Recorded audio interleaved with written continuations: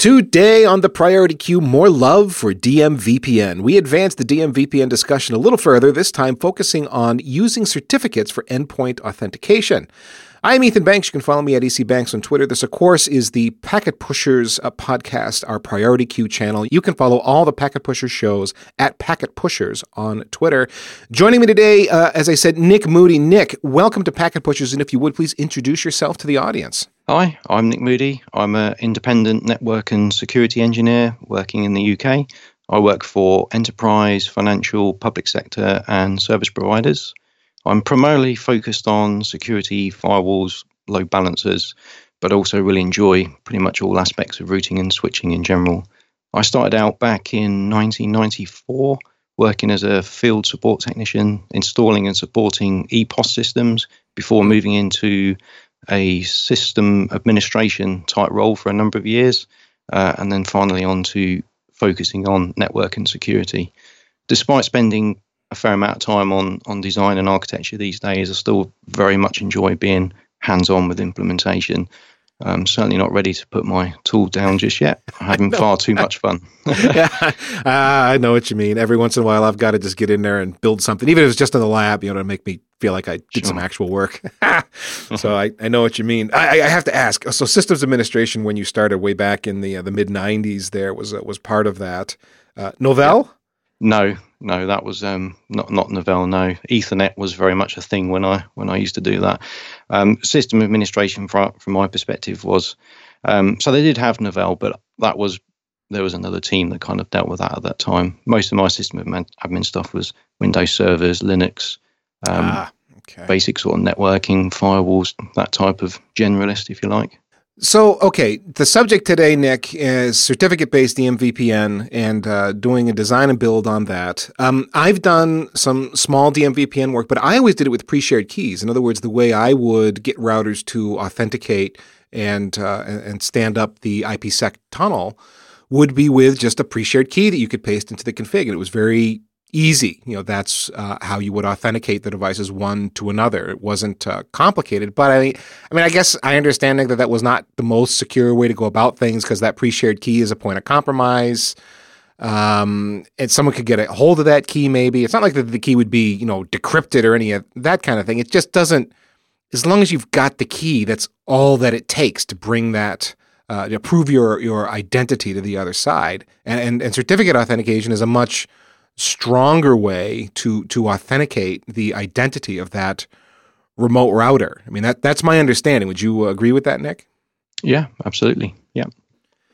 So let's get into that a little bit. Explain, if a pre-shared key, basically a password, is one way to authenticate, but a certificate is different and it's better. How? In what ways is it better? So a certificate is based on a hierarchical form of trust. In that you have trusted authorities, and those trusted authorities you have to put some confidence into, and the certificate, when the routers authenticate with certificates, providing they trust the certs and they pass the validation process, then you've got the router has a good level of confidence, if you like, that it can trust the identity of the peer that it's trying to connect with. In other words, it's not just I know the password, it's I have the certificate that says I am who I say I am, and in the certificate, you can trust the certificate because it was issued by these other organizations that you can trust that they are who they say they are. So I have the certificate that says I am who I am, and then I have these people backing me up and validating that what I say is in fact true. And so you've got this chain of trust that, as you said, hierarchically identifies that you are who you say you are. Agreed. Okay. So but the trick is, and part of the reason I've never bothered with certificates is it seems like it's a pain in the butt, and it's kind of complicated to make certificate-based authentication, but in DMVPN or any context, but in DMVPN particularly, is it all that hard, or? All aspects of key management are hard. Right, that's my view on it. Whether you use pre-shared keys or certificates authenticated VPNs obviously add a much deeper level of complexity, if you like, because there are lots more moving components with certificate-based auth a lot of devices rely on certificates these days, more and more. Everything's becoming encrypted all the time. The internet's more widely been encrypted. I think we're all going to be working with certificates a lot more than what we have done previously. A lot of people that I find are certainly quite afraid of certificates in general, but it's all down to the planning. I think if you get the planning right and you get your subject knowledge well and do your research, then I don't think there's too much to be scared of. Well, all right, let's start dissecting the pieces and parts that I would need if I'm going to use certificate-based authentication instead of pre-shared keys in my Cisco DMVPN.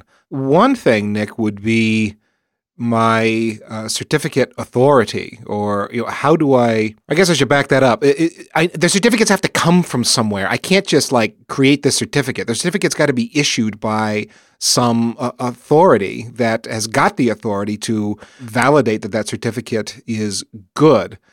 So where do I start from there? So I guess that depends on your deployment. If we were to look at a DMVPN deployment, for example, you can use a Cisco router as a CA. So you can stand up an authority, a certificate authority directly on a Cisco router, in which case you're responsible for generating that authority, if you like, that hierarchical basis that you're going to use to produce all your certificates with. If for some reason that you're not able to leverage the Cisco as a certificate authority, and you have a policy or a security requirement to use an external PKI, maybe one that you already have or one that you plan to deploy specifically for DMVPN, then you would need to look at building a new PKI specifically for the DMVPN. Now, when you say PKI, I'm thinking public and private key infrastructure. Is that correct? Yeah, absolutely. So PKI is a term used for. So there are lots of components around PKI. So there are tiers of PKI in terms of whether or not you decide to stand up. So a 2-tier PKI, for example, would consist of a root certificate authority and at least one or other subordinate certificate authorities. They will be servers of some description. Along with that, you're going to have the various other components that make up PKI, things like certificate distribution points, which are effectively web servers that store the revocation lists. There are registration authority servers that kind of act like proxies for devices to make connections to for when they request certificates, that type of thing. There's a lot of moving components with PKI. Now, if I am building my own certificate authority, my own PKI, if you will, I am effectively saying it's an internal CA. So I, as an organization, am recognizing that this CA that I've built is authoritative, kind of like building an internal DNS server and hosting a zone on it, or that as opposed to going out to some independent third party that is out on the internet and recognized by the community at large as an authoritative CA. Sure. I mean, if this was a web service that you were standing up, an internet web service that uses TLS to authenticate certificates with, then yeah, you would use an external certificate authority, one of the known trusted ones, where the certificate resides, their public key resides in your browser's trusted certificate store. Because you'd need to prove to organizations other than your own organization. Absolutely. That yes, you are who absolutely. You say you are. Yeah. Yeah. But if this is a DMVPN deployment or a remote access VPN deployment of some description that you need to load certificates on, they might not be internet facing. They could be on your private WAN, for example, specifically with DMVPN. You might not have a requirement or a need to go out to an external authority. You can just use your own internal one. The chances are a lot of the sort of medium to large enterprises and financial institutions, they tend to have their own PKI infrastructure anyway, because they tend to use it for all of their internal Active Directory certificates for that type of authentication, wireless, that type of thing. Now, you mentioned I can use a Cisco router as a certificate authority. Is that pretty commonly done? So I've actually not deployed a DMVPN with using a Cisco router. I have in a lab environment just to learn how it actually works. But the deployments that I've been involved in, and other deployments that I'm aware of, they've chosen to use an external PKI authority. Although I think it is pretty common for people that do use certificates purely because of the simplicity of it. It's very easy to configure a Cisco CA. It's very well documented on Cisco's website. There's lots of design guides for how to do it, and it's pretty much copy and paste. It's easy to orchestrate. It's pretty easy to train your engineers on how to deploy it as well. Is there a lot of management that goes into that, though, where maybe the CLI wouldn't be my first choice and tool to manage such a thing? Would I rather have a Windows server or something with a tool and a GUI on it? The initial deployment of it, so when you actually start deploying certificates on your routers, is going to be very CLI driven. That's the same whether you choose to use an external PKI or whether you choose to use the Cisco one. In terms of key management, do you mean like the life cycle of the keys as such, the ongoing management of it? Or? Ongoing management, right, and seeing certificate statuses and these sort of things. Yeah, so you certainly I don't think you have the same level of reporting that you would get if that's the kind of information you're looking to get from, is to find out how many certificates, what the lifetimes of the certs are, that type of thing. You're going to get probably a much granular level of reporting out of a dedicated PKI environment than you probably would from a Cisco CA. You mentioned a root CA and then a sub CA. If I'm doing this internally, I'm building out my own PKI, would I typically have a root and a sub? That depends. Some of the organizations I've worked for will either just have a root, they'll just have a self-signed root, which is all the root is, and they'll just deploy all their certificates from there. But quite commonly, actually, a lot of people will tend to have at least a 2-tier PKI as a general.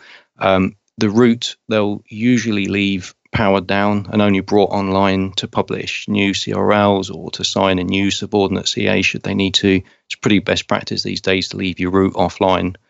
And then all you have to do then is expose either your sub CA or your RA, which the RA is effectively a proxy that can handle the connection for you and then pass any certificate request back to the CA. It's only the sub CA or the RA that you need to expose to devices versus having one single root that you need to expose. And of course, if that becomes compromised, you're in big trouble.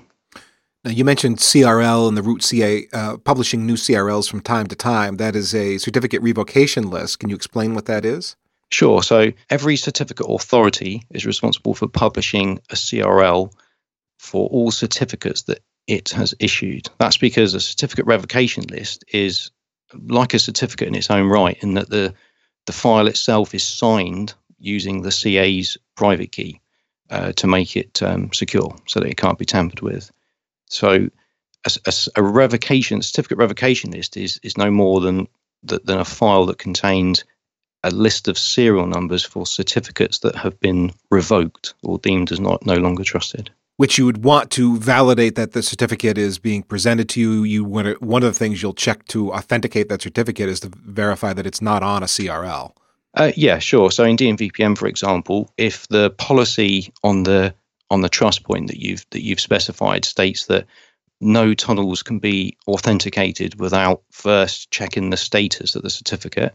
So if you've made a policy decision, if you like, to say that is the case, all routers, when they wave their identity certificates at each other to authenticate the tunnel, the router is going to interrogate look inside of the identity certificate that's waved at it for what's known as a CDP extension, certificate distribution point extension, and inside of that extension will be the location of where the router needs to go to retrieve a copy of the CRL. Once it's retrieved the copy of the CRL, assuming it doesn't have a cached one because it's done it previously, then it will interrogate the CRL to make sure that the serial number does not exist on the list for the identity certificate for the router that's trying to authenticate with. Okay, so we've been talking kind of a lot of background information and some terminology to get us set up here, because this is part of the deal with certificates. There's a bunch of infrastructure pieces and parts that make up this trusted chain of devices that validate that certificate. All right, so let's say, Nick, that we've got whatever our PKI is going to look like. We've made our decision about that, and we've got a root and a sub in place, if that's what we've chosen to do. So now we've got this infrastructure that's there available to authenticate certificates. Now I'm a router. I'm a DMVPN router, and I want to participate in this scheme. And instead of using pre-shared keys, I want to use these certificates and use this PKI that we've set up. How do I do that? What are the steps? Okay, so there are various options. If you for deploying to spoke routers. So let's say, for example, you've stood up your hubs. For those people that know sort of about DMVPN, then the hubs typically will be within your data centers. And chances are that you've only got to provision them once. The challenge comes with provisioning certificates onto your spoke sites, especially if you're going to be deploying spokes at some scale, because obviously you've got the challenge of how do you actually get the certificates on the routers. As you mentioned, pre-shared keys are relatively simple, right? It's just a static part of the config. You can just paste it on. But a router that needs a certificate to authenticate with, first of all, needs to get a certificate, and the only way it can do that is it has to first of all generate a private public key pair on the router. It then takes the public part of that key, puts some extensions into it, and then creates what's known as a certificate signing request. You've then got to get that certificate signing request off the router to your PKI environment to be subsequently signed by the subordinate CA. So, in other words, let's just unpack that part for a second. The router has got to create something that is uniquely identifying it, and then say to a certificate authority, "Hey, this is me, and I want you to sign this," and basically bless that. Yes, indeed, this is me. Yep. And there are there are two ways you can do that. One way would be what they sometimes refer to as offline enrollment, where it could be, for example, that you're not comfortable with exposing your certificate authority SCEP servers, so your registration authority servers. You might not be comfortable with exposing them even on a private WAN. In which case you would need to do it in an offline manner. There's really there's two ways you can do that. One would be either you deploy the certificate to the routers prior to shipping them to site. That would be one way to do it. Some organizations do it like that. Or you send an engineer to site to provision the router, and the engineer connects back to the to a data center where they have access to PKI using a remote access VPN.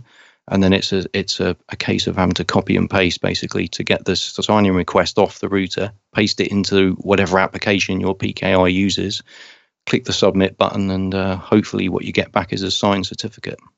It reminds me of the olden days when I was generating certificates for web servers back with Windows Certificate Server, whatever the exact tool was, I've forgotten, but it was a very similar process. Web server, IIS in that case, would generate a request. You'd send it off to the certificate server. You'd go through the blessing process. A certificate would be issued, and now SSL was enabled. For internal stuff anyway, was enabled on that server. So it sounds very similar. It's much the same way. Yeah, I work with Microsoft Certificate Services quite a lot for the aspects of work that I do. It's not changed much, believe me. Okay. Okay. So to get the certificate signing request off the router and send it to my PKI, to my CA, is this like a configuration step where I have to program into the router what the IP address is or host name of my CA, or is that something I do one time? Okay, so routers have what's referred to as a trust point. And the trust point is like a container for all aspects of configuration to do with the crypto, to do with the authentication of the certificates. So yes, you have what's referred to as an enrollment URL. That enrollment URL is something that you can hard code into the config. The challenge is always is how are you initially going to get a certificate onto the router? So some organizations, as I said, they choose to initially do that in an offline manner. So that's very much a case of the engineer would need to generate a signing request by issuing a command onto the router. When they get the signing request off, they have to pull that off, paste it into the PKI application to get a cert back. When they get the cert back, they then have to manually import that certificate back onto the router itself.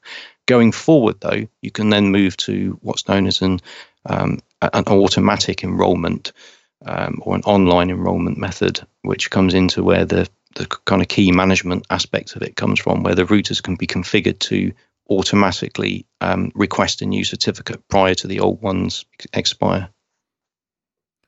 Okay, so I've got several choices there, and then when the certificate comes back to me, and I've got it on my router now, and then I can wave it at other routers, as you put it earlier. How is that certificate stored on the router? How is it protected? So the router will save it into the MV RAM, but it saves it into a I forget the name of. I think it's the private-config folder. It's a special folder that's protected by Cisco IOS on the router itself. Okay, so it's saved. It's basically stored in encrypted form. If anybody messed with it, if it was overwritten or tampered with, it would no longer be valid. And so therefore, I know that the certificate integrity is maintained, because as soon as someone were to be screwing with it, it wouldn't be a valid cert anymore. You'd break the hash, yes. Yes. Yeah. Okay, so I've got the certificate on the router. It's stored safely. No one can mess with it. And now I've got the ability to present it to other routers that I want to authenticate, to present my credentials. This is me. See, the certificate says this is me. You can trust me. So totally. Okay, how do I tell the router to use that as opposed to, I mean, in DMVPN for pre-shared keys, it's basically a line that tells you exactly what the methodology is going to be, and then a couple other lines that configure the key and so on. How do you configure it to use certificates instead with DMVPN?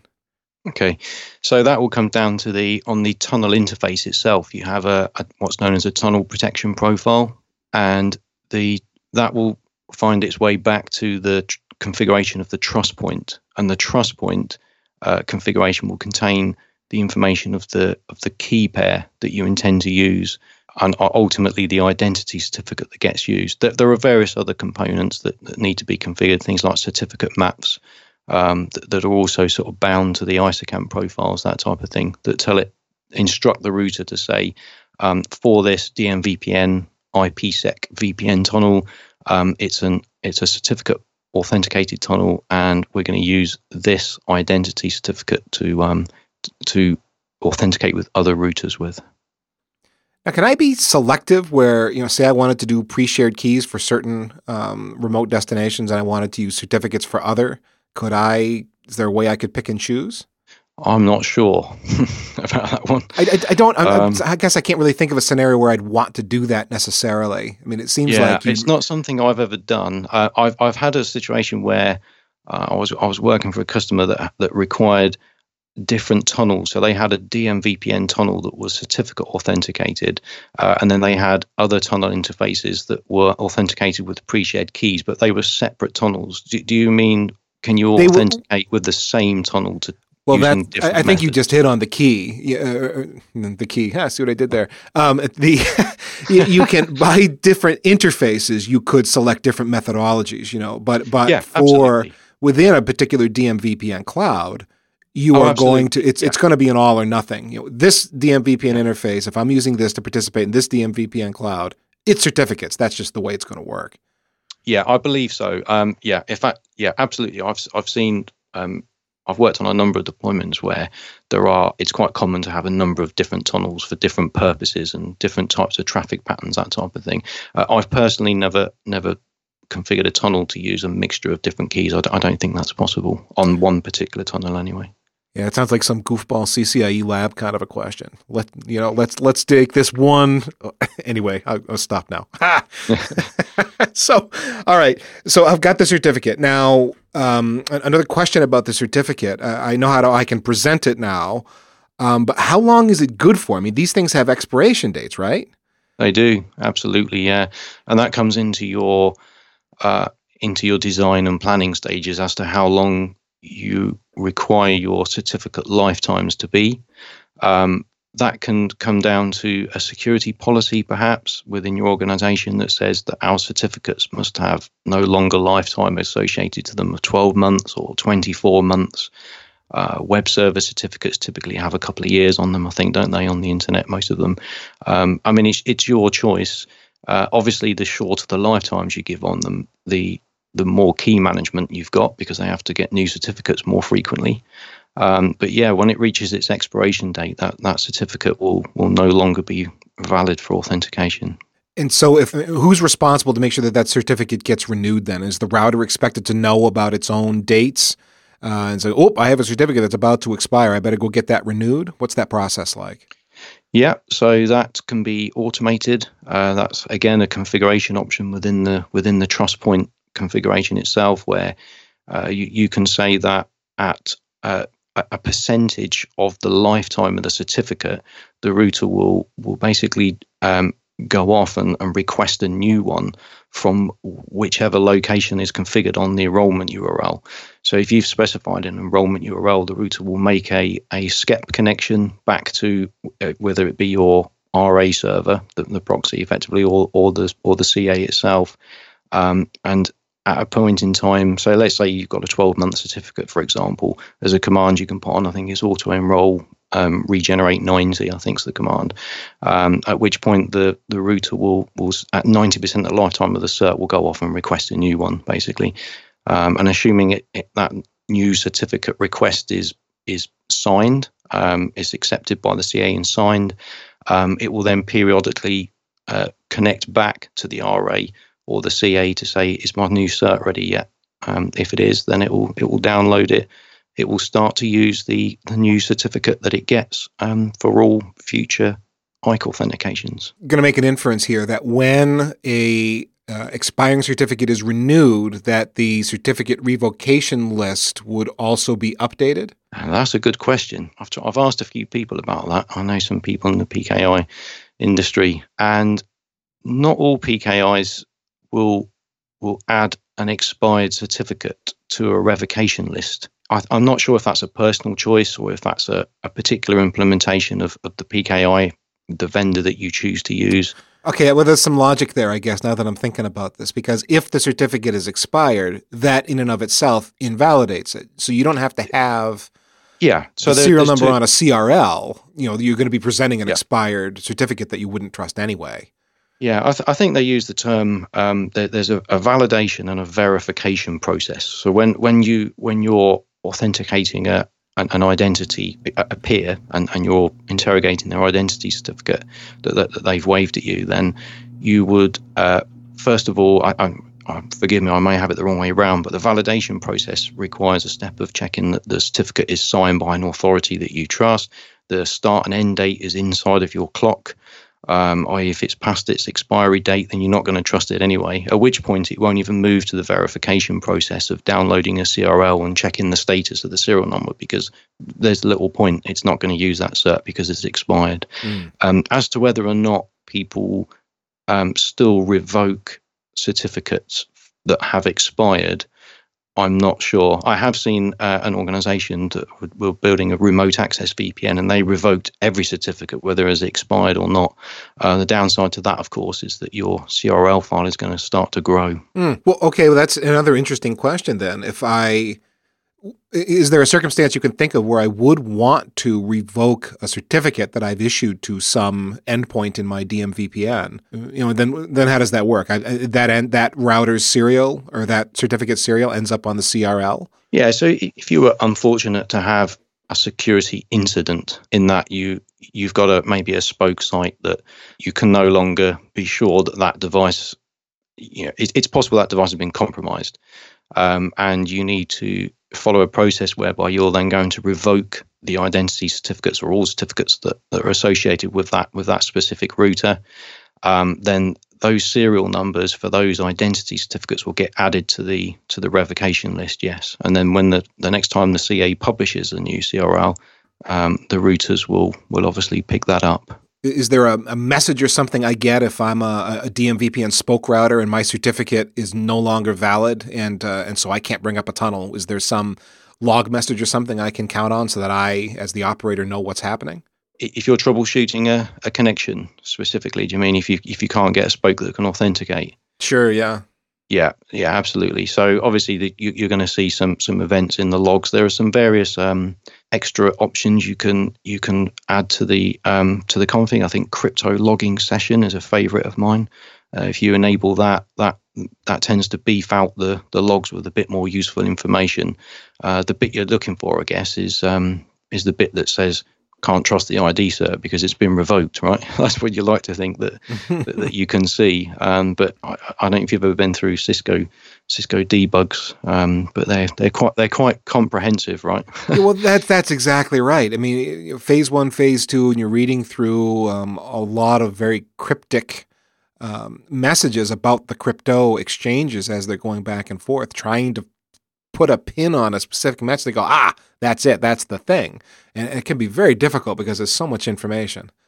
Yeah, absolutely. I mean, it's I think if you work a lot with troubleshooting certificate-based auth issues, then you kind of get used to kind of looking for where that needle is in the haystack, because it is very sipping from the fire hose type thing. And then when you see the debug outputs come back on the screen, if you've got within your sort of troubleshooting guide, if you like, that you know exactly what to look for, then it's just a case of just doing a Control F, pulling the debugs off, and just having a look for it that way. Okay. So one thing that it's kind of implied to me in as I listen to this is the significance of the CAs, the roles that they play. They are used to issue certificates. They're used to validate that the certificate you've got is a good one. So how would I build that CA infrastructure? Do I need to have multiple CAs out there, like in a redundant format, or is there a strategy I would use to make sure that those CAs are always available? Now that's a tricky one. Specifically with CAs, that there's only one private key associated with it, and that you can't lose that key, right? That's an integral part of it, of the whole PKI infrastructure. So there are some of the PKI vendors offer clustering facilities where you can have highly available servers which are clustered. People that don't have a lot of appetite for clustering and that type of thing you basically just have to have really good backups, right? So that in the event that you have a problem with a CA, that you can bring it back online and start the services back up in a promptly manner. Yeah. Well, okay. Well, actually, there's more to the story here then, isn't there? Because it's not just the CA. There's actually other pieces and parts that have to be available along the way. So, okay. Yeah. So what about CRL, certificate revocation list? I'm just thinking through the process here. If I can't get the CRL for some reason, does that stop me from bringing up a tunnel? So if the configuration states that the router must interrogate a CRL to check the status of an identity certificate, and it can't get a CRL, then yeah, you're going to be in a bad place. CRL availability is absolutely critical in any deployment, whether it's DMVPN or remote access VPNs. If you say we're not going to establish a tunnel or authenticate a peer without first checking the status of the cert, and it can't check the status of the cert, then it's game over. The tunnel won't come up, and you're going to cause an outage. So CRL availability is absolutely critical. I think an escalation engineer once told me that most of the faults to do with certificate-based auth was attributed to CRL availability. Oh, wow. Okay. Yeah. Well, I mean, it does make sense, right? It's one of those things where if you're concerned about security enough that you want to use certificates, then implied in that is you really need to know the validity of that certificate, because that's part of the point. I mean, if you don't care about whether or not the certificate you've issued is valid, why not just use pre-shared keys and call it good enough? So, I mean, it does, to me, kind of make sense that you would insist on CRL availability. Well, maybe you can comment, Nick, on how common that is. Is it typical to insist on checking the validity of that cert through reviewing the CRL? It depends. It's interesting because if you go through certain vendor sort of firewall vendors or load balancer vendors documentation.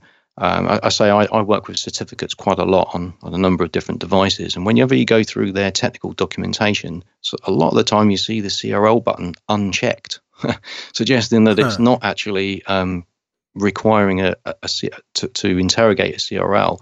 However, if you're choosing to use certificates from a security standpoint, and obviously status checking of identity of certs is a requirement, because that's the thing. If you've gone with Appreciate Key, if you've only got a few sites, and you have a reason to believe that key's been compromised, then you have to change the key on all of the devices. But how do you manage that at really large scale, right? That's where the certificates come in.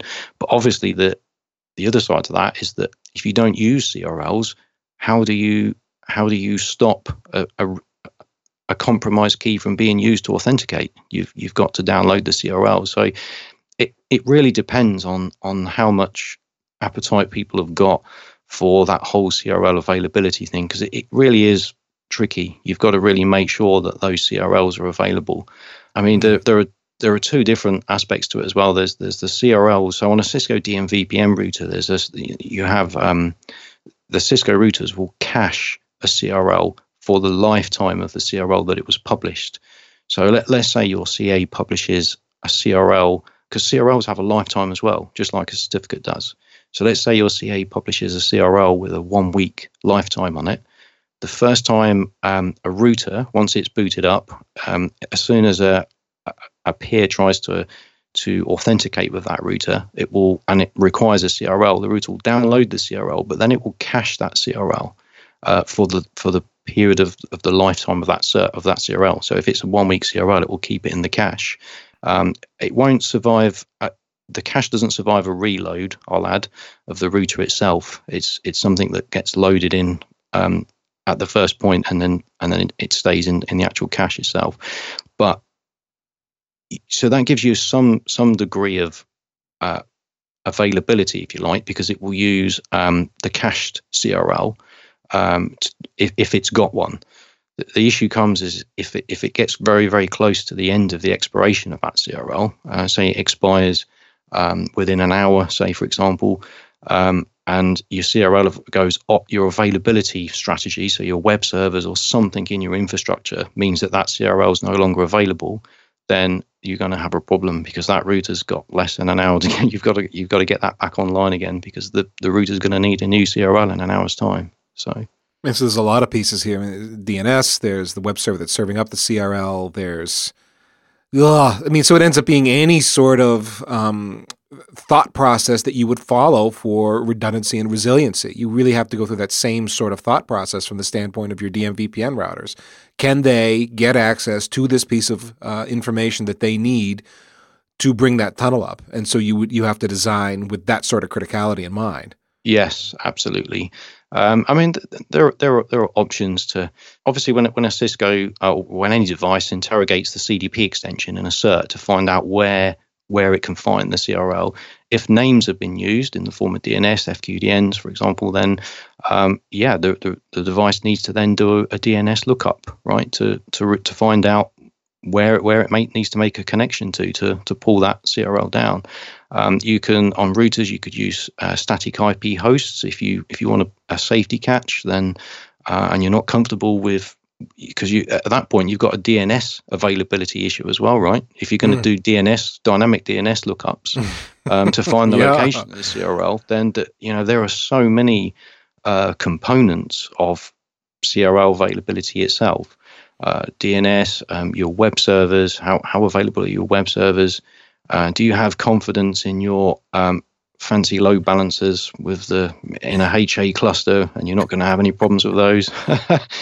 There's so many components to it. You've just got to really look at all of those components and think, what would happen if this went offline? How would that cause me a problem? Well, let's talk about some other troubleshooting. I mean, the certificate revocation list and whether or not you can access it is optional, and it sounds like it's not everyone requires it. But there is part of a troubleshooting process. Were you able to access the CRL or not, depending on whether or not you decided to require such a thing to bring up the tunnel? What are some other troubleshooting tips that you would recommend folks go through if they're struggling with cert-based DMVPN and tunnels not coming up? And they suspect it to perhaps be a CRL availability problem, or just... Oh, no, we can move on from that, just other things, okay. Yeah.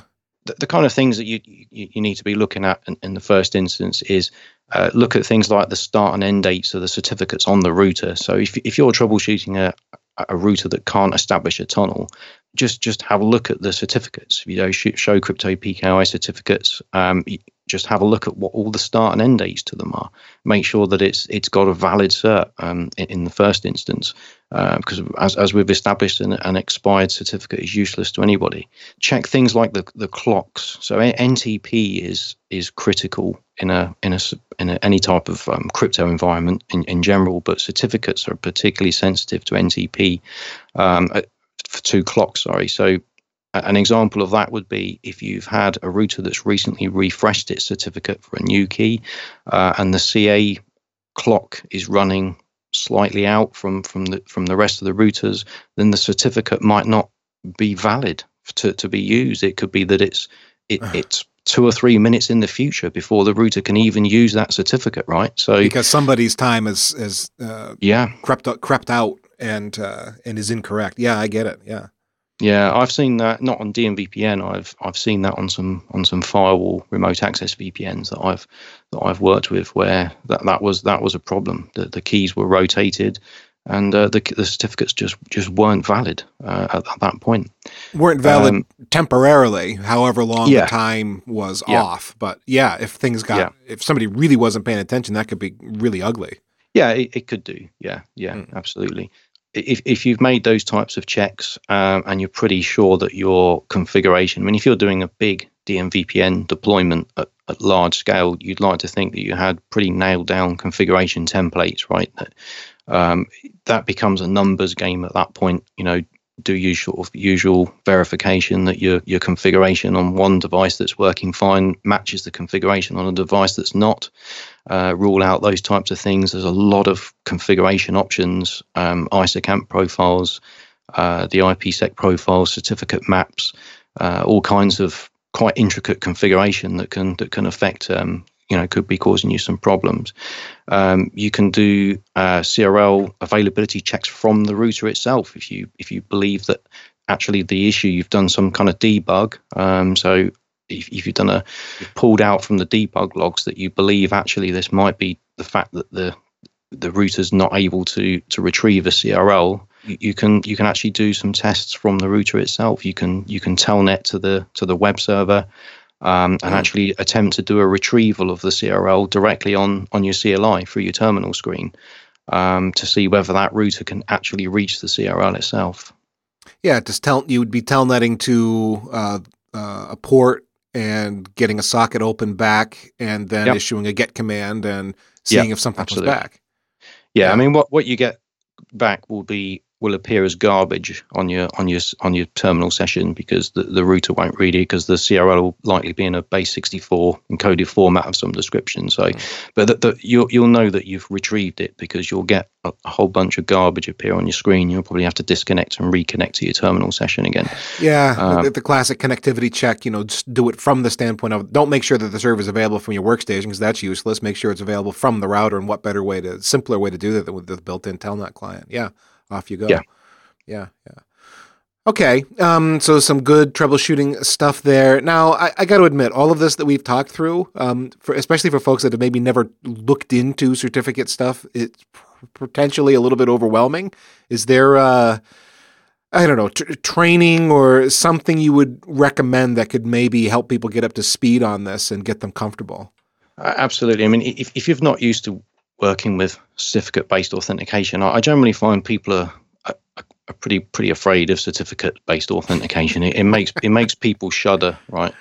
I don't know if you've seen the Lion King film where the Whoopi Goldberg's character says the word Mufasa. Have you seen that film? She goes, Mufasa. No, it's been a while, but yeah, sure. Certificates are like that. I see people shudder whenever they have to do anything to do with that, and that's purely an exposure thing, I think. Right? Is that I mean, you can quite easily set up a virtual environment now. There are so many virtualization tools out there. Cisco Viral's a really good one. You can build out a DMVPN deployment, and you can configure certificate-based auth. If your PKI services are virtual as well, then you can quite quickly on a reasonably decent spec machine build an entire environment, including a PKI. Microsoft CA services, for example, is really straightforward to set up. It's pretty much next finished. I make that sound a bit easier, but there's a little bit of thought that needs to go into how you actually deploy it. But if you just want to have a go at actually configuring it and seeing how the technology works and get comfortable with it, then you can pretty much do most of your training and studying on within a virtual environment. I really recommend for organizations with large ops teams to really focus on training and really refresher training as well, so that the ops teams have that their skills stay sharp with certificate-based authentication issues all of the time, because it's very easy when you put these deployments out. If you've designed it well and you've deployed it well, things will go right for months and months, possibly even years, right? And then when you get that first problem, if it's been some time since you've troubleshooted it, it can be really hard. Because you really got to remember exactly how this process works when you're issuing certificates, bringing up a tunnel, all the different pieces and parts that are involved in that. If it's been, like you said, if it's been working for months or years, you're like, I don't remember. I set that up 2 years ago. Now it's broken. Oh, and you're trying to remember how. So the refresher helps prevent that situation where you haven't thought about it for 2 years, and now it's time to fix a problem because everything's down. Yeah, absolutely. I mean, I like the war game scenario. I think that's always really great. If you have teams of people, if that's something that you can set up and stage, then that's really good, because it gets people, make it a little bit fun, if you like. It's trying to get people working with them as frequently as possible. To be fair, a lot of organizations, they don't have a great deal of time, do they? That's the problem for additional and refresher training. Does this choice of certificates versus pre-shared keys, is there a business impact here that needs to be talked about as well? The problem is you can get the technology part of it and your configuration part of it nailed really down really, really well. The kind of thing that you do need to consider are the kind of, as you say, the business kind of processes. The best example I could give for that would be if you're a fairly large organization and you have a separate server team that maybe looks after the PKI infrastructure, a separate team to the networking team that look after the DMVPN deployment, then you need to make sure that you've got all your business processes are sound. Everybody knows how to communicate with each other. Everyone knows how to escalate tickets in the event that they think there might be a problem. It's those kinds of things that can really catch you out from my experience. It's not just the technical aspect of it, it's the business aspect of it as well. Things like on-call rotors, that type of stuff. Okay, there was a lot here. I mean, do you think certificate-based DMVPN is always the right choice, or do you think it's fine at times to just use pre-shared keys? I mean, it's a loaded question. I know there's not a right answer, but I'd like your take anyway. So it's either scalability or security, right? There are the two reasons that you would pick one or the other. I work with certificates a lot. I think if it's something that you're comfortable with, you kind of see the benefits of it. Personally, I would go with certificate-based auth. That's just my personal thing, but I appreciate it's a lot of work and a lot of extra complexity to go with certificates over a pre-shared key, which is just a static part of the config. It's far simpler, right, to go with a pre-shared key. So, well, Nick, this has been a fun show. We did Packet Pushers Priority Queue Show 103 was on designing and build with DMVPN, and then we've kind of advanced on that with certificate-based issues for DMVPN specifically in this show, which is supposed to be Priority Queue number 104. Nick, thanks for your time and for volunteering this. I mean, you reached out to me, I believe, and via email, and we designed this show. And all the hard work went to you. I just got to ask questions. It was pretty awesome. No, thanks for having me. It's been good fun. Well, can people follow you? Do you blog or on Twitter or anything like that where people could catch up with you? Yeah, so I'm on Twitter at Nick P Moody. That's NICKP and then MOODY. I do have a blog. I try to write as often as I can, but it's always hard these days finding the time.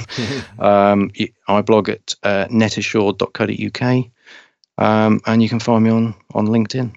All right. Well, thanks, Nick, for spending time with Packet Pushers here today, and thanks to you for listening to the Packet Pushers Priority Queue. I'm Ethan Banks at EC Banks, and the show is at Packet Pushers on Twitter, where you can keep up with shows like this and all of our other shows, including Network Break, Datanauts, and, of course, our weekly Packet Pushers show on data networking, the way we got started. There's also at Packet Pushers and at the community blog, by the way, that's engineers like Nick who just share their stories, talk about the things that they've learned. Sometimes it's work, like career stuff. Sometimes it's uber nerdy stuff. Sometimes it's, we had somebody working on an open source project sit and just talk through all of the new code that they'd written for a DM, let's see, what did they call it? DMVPN solution, where they're running in a DMVPN style VXLAN tunnels. It was awesome. These are the kind of things you can find at packetpushers.net at our community blog. Anyway, follow us on Twitter at Packet Pushers. We're also on LinkedIn if you'd like to follow us there. We are on Facebook. And if you would rate us on iTunes, we would really appreciate that. Last but not least, remember that too much technology would never be enough.